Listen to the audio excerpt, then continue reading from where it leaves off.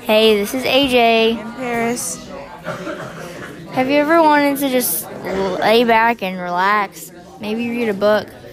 Feels relaxing, doesn't it? But what if one day you decide to watch TV or something, and your mom comes in and tries to make you read?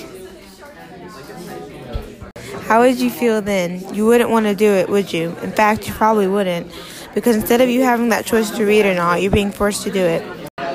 If we were to decide we didn't want to read, we would be called lazy. That doesn't seem fair. This podcast is about work ethics. According to Jen Marie, a counselor, calling your teen lazy is dangerous to self-esteem. She also mentions how when adults call their kids lazy, they could just be missing the real reason behind their child's lack of motivation. Such as fear of failure, Afraid of judgment, avoiding frustrations, depression.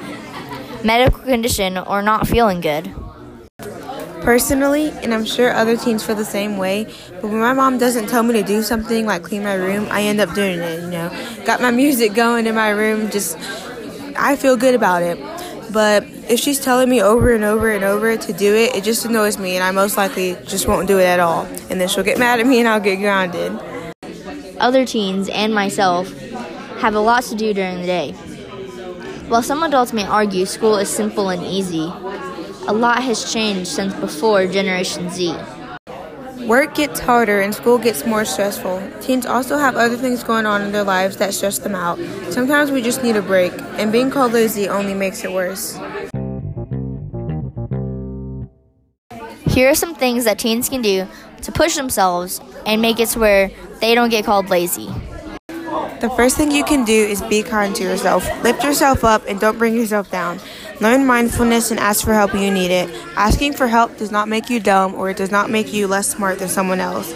Create a checklist of the goals you want to accomplish. Doing this can make you more motivated to do what you want to do. Get some exercise and dress for success. Personally, if I'm dressed nice, it makes me feel good and it makes me want to do more things. Reward yourself for your achievements, big or small.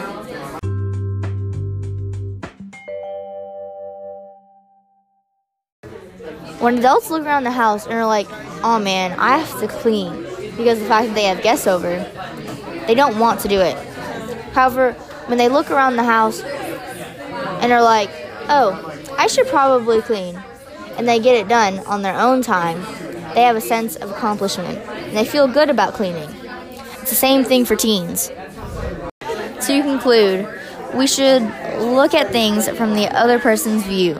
Try to relate the situation to your own life. This has been AJ. And Paris. Adios. Bye.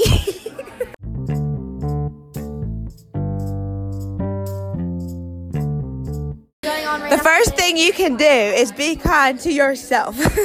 To conclude, we should look... I can't talk. This has been AJ. And Paris. Adios. Wait, redo Bye. Paris, why aren't you doing it?